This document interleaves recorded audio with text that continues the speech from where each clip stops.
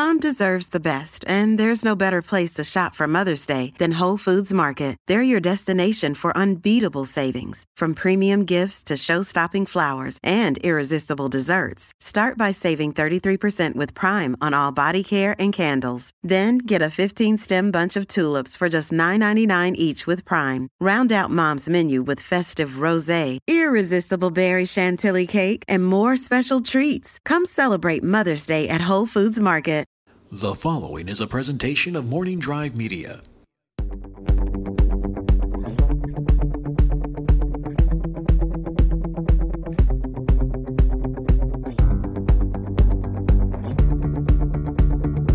From Studio City, California, this is The Three Things on the Knapsack Files podcast feed. I'm your host, Ken Knapsack, for another edition of the show about me talking to you about three things of something that is on my mind.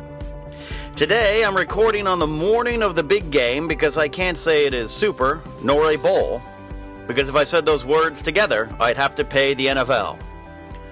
But we're recording before the big game, before kickoff of the big game. And I felt I wanted to talk about sports. This is the three things I love about sports.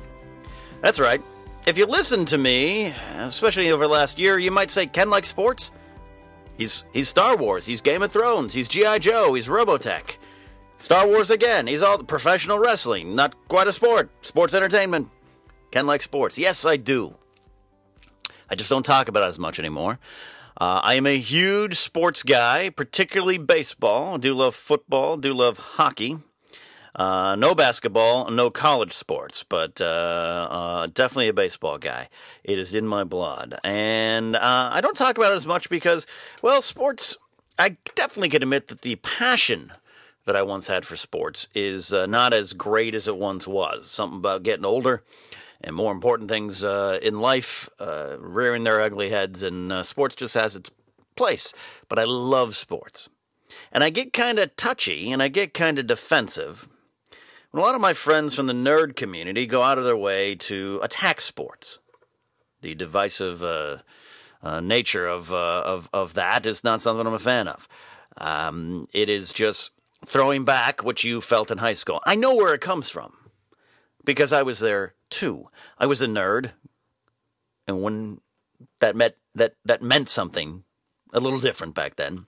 I was a nerd, I was a geek, I was picked on, I was made fun of for liking Star Wars. No girls liked me because I liked Star Wars, because very few girls in my hometown liked Star Wars, or could admit to liking Star Wars.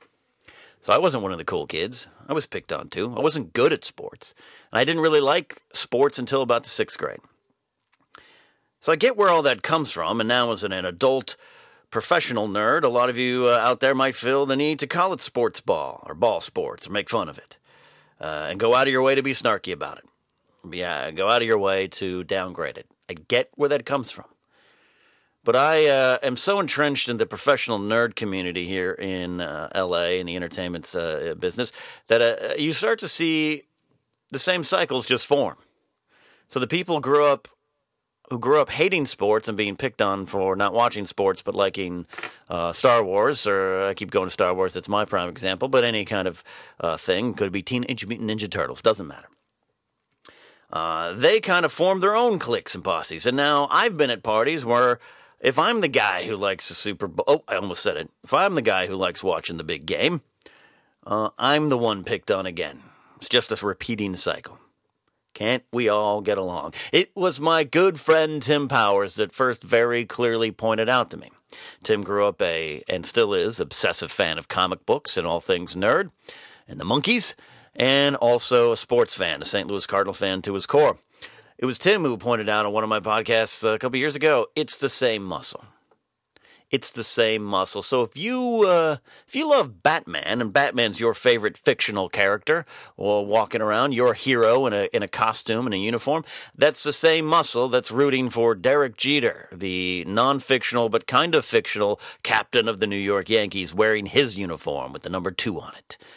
It's the same muscle. It serves the same purpose. And I'm not saying you have to like sports. This is not about this. It's just me on this day kind of saying, I mean, it's not a bad thing. And sports are important.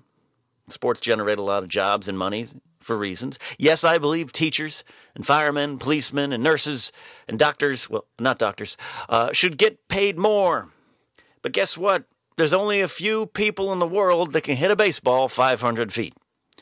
So they should get that money. I've never been one who worries too much about what professional athletes get paid. It's something I can't comprehend. If I could kick 50-yard field goals, I would have loved to have been an NFL kicker. I could kick 20-yard field goals. You're not going to pay me to do it. And I'm certainly not here to defend the behavior of diva athletes, the troubled athletes. And it's a dangerous culture at times, elevating young kids to the status of heroes and paying them lots of money. It's a setup for failure sometimes. I'm not here to dive into that or delve into that. That's a society problem. Happens with young movie stars too, by the way. No, I'm here to talk about the 3 things I love about sports, and maybe you love them too. The first thing, number 3, working to one, is the shared community in history. It's the same thing with Star Wars fans or Game of Thrones fans. I just had that the other day with one of my senior vice presidents from that company. You like Game of Thrones? Oh, I do like Game of Thrones. Blah, blah, blah. We talked for 40 minutes. It happens. But sports has that too. The connection between my late uncle that I had over baseball history was something that was immeasurable, especially now that he's passed away.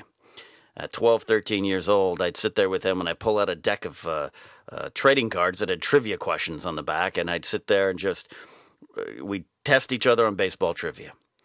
And it's once you're into something, whether it might be basketball, hockey, doesn't matter the sport, football, anything, doesn't matter.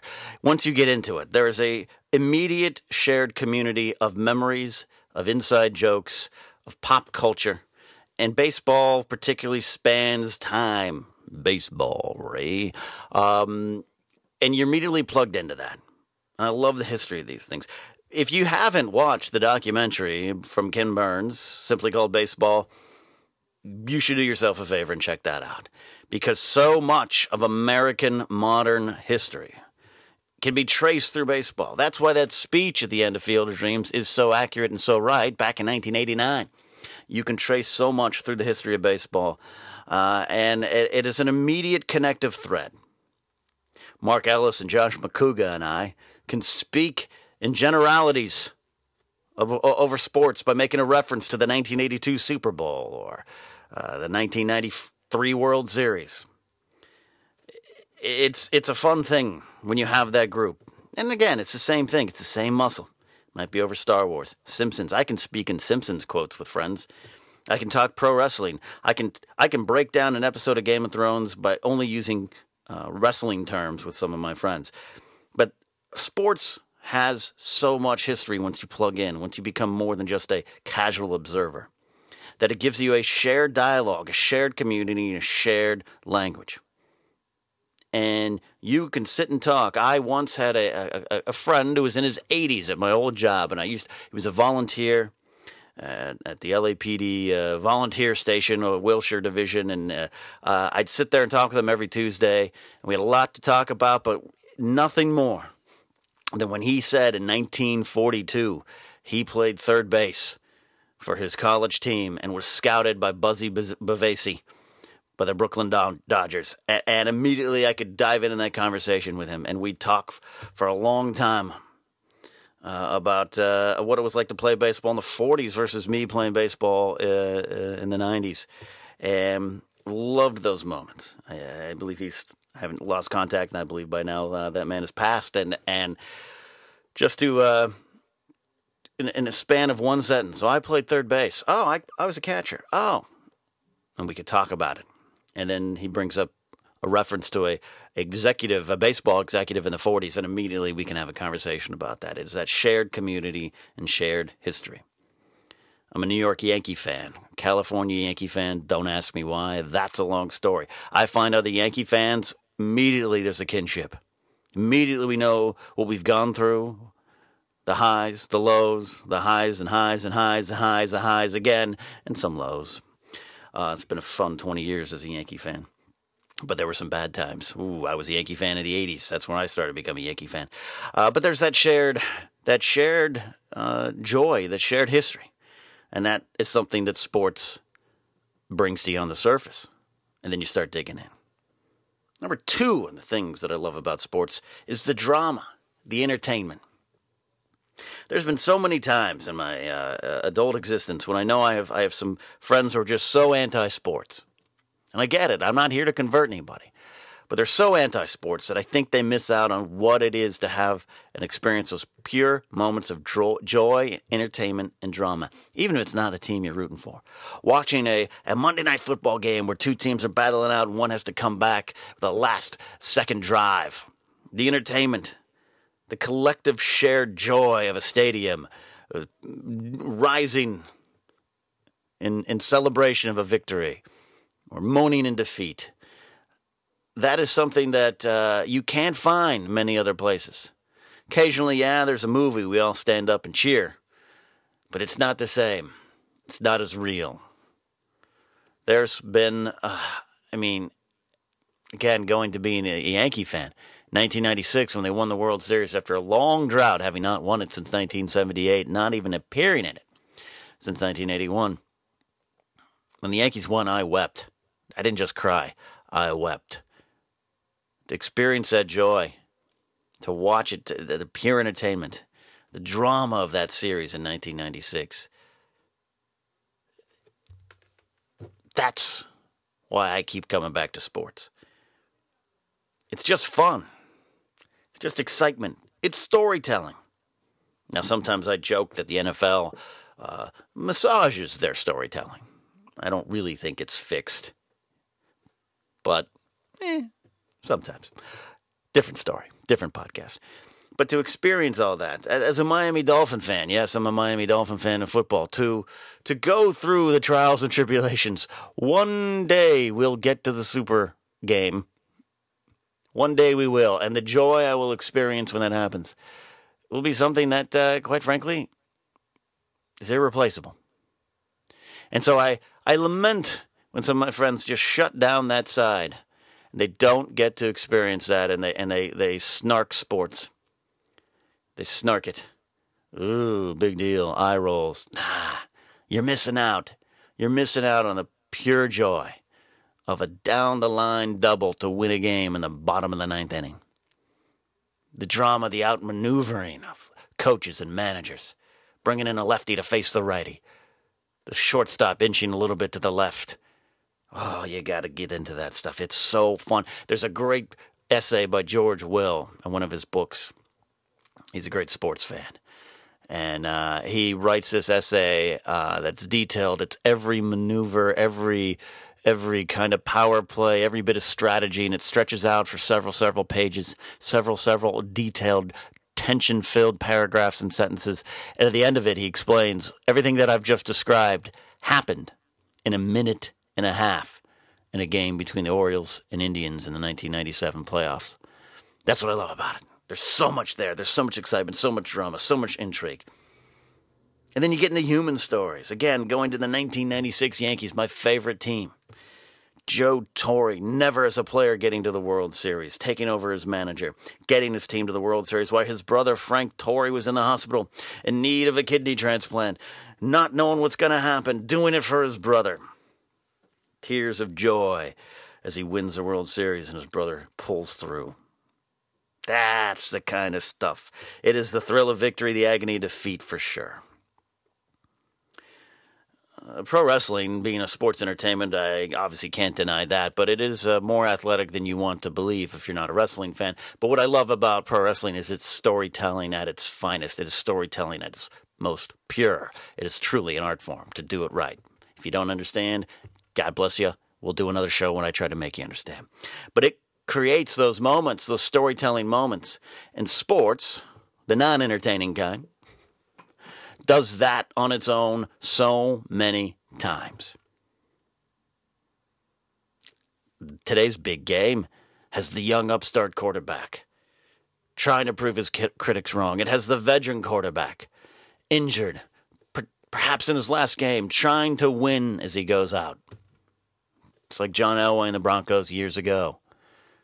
Elway going out on top. That story. Dan Marino not getting the chance to go out on top. These are stories. The Olympics are so entertaining. especially back in the golden age of the Olympics, late 70s, 80s, into the early 90s, the networks that broadcast the Olympics tapped in, by the time the 70s rolled around and late 60s, tapped into the storytelling of the people competing. It wasn't just about how far you can throw a javelin. It was the journey to get to that point to throw the javelin for a gold medal. Those are the stories, the human stories. They're all there. The drama, the entertainment, the intrigue, the thrill of victory, the agony of defeat. ABC's Worldwide Sports, that intro stands true today. That's number 2. Number 1 on why I love sports. The thing I love about sports, if I can say it. Number 1 is the life lessons. Let's get deep, kids. Let's get deep. I'm not going to sit here and attack current generations. My generation, the Reality Bites Generation X, was certainly not perfect. But there's something to be said about learning life lessons from competitive sports. Teamwork, compromise, training, discipline, the drive to win, overcoming losses. You may not know this, was actually a pretty successful Little League baseball coach before I moved to Los Angeles. Only 2 seasons as one as assistant coach, and that team did well. Then a few years later, I took over a team, 22, and I was pretty damn good. I don't say that about myself often, but I was a very good baseball coach. And, man, it was one of my more positive memories because I know I made differences in young lives.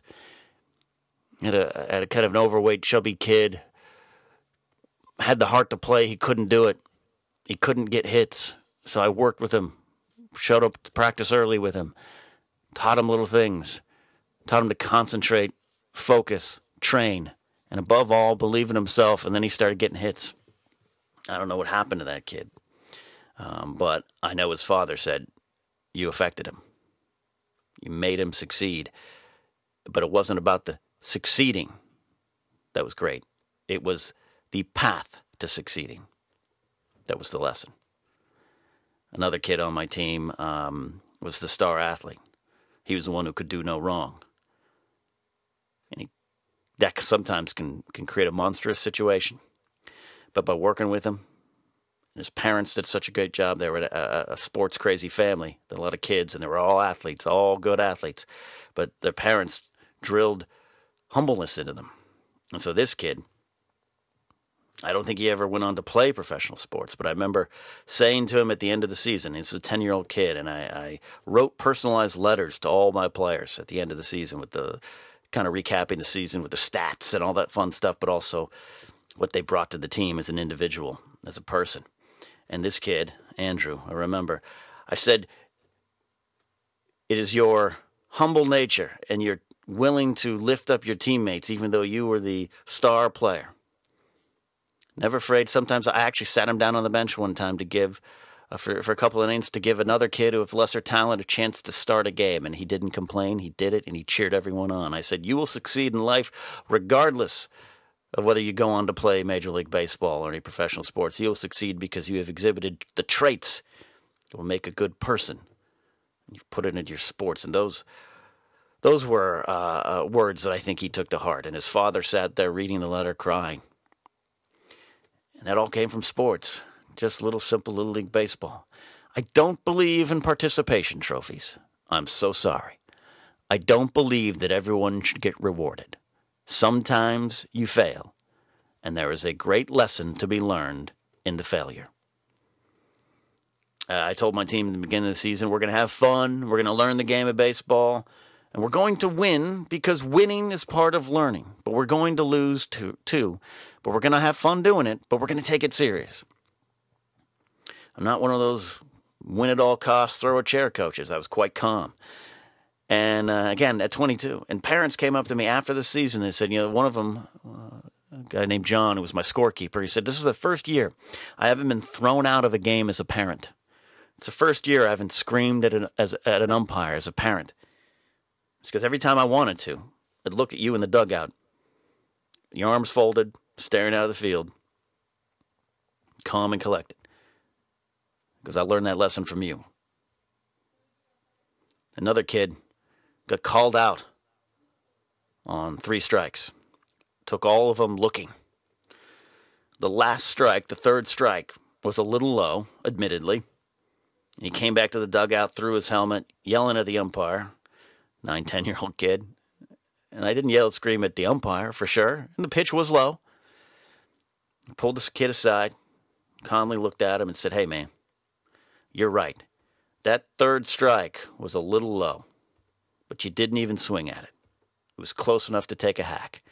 But what I want to know is how come you let the first 2 by? That's your fault, not the umpire's fault. Look to you first. Look how you can change and succeed better next time." Heavy stuff for a 9 or 10-year-old kid, but he got it. There's something to be said about learning to lose. There's something to be said about getting a setback and knowing what you have to do to get better, to make it better, and putting yourself in a position to win next time.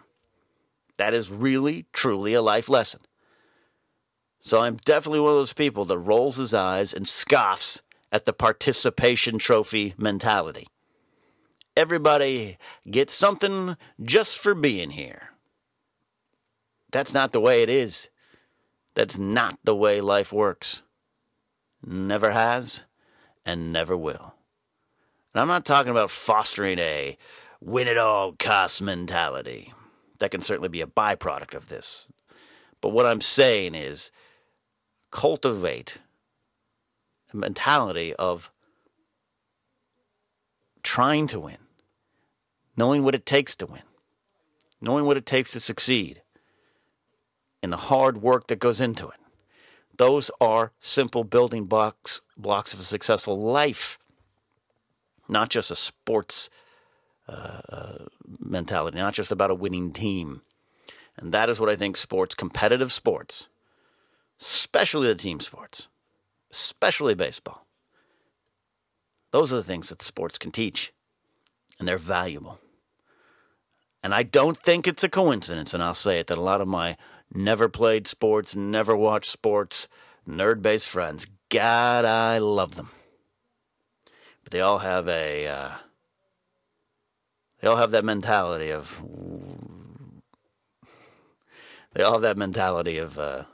we all should win just for being here. Not a good thing. Not a good thing. There are lessons in sports. You should learn them. You should try just once. Get in that cage. Take a rip. That's life. Find a way to win.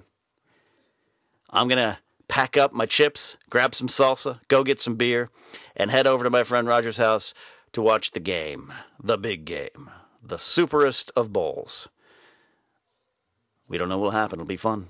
And I'll have all this stuff, the thrill of victory, the agony of defeat, and some good hot dogs, probably.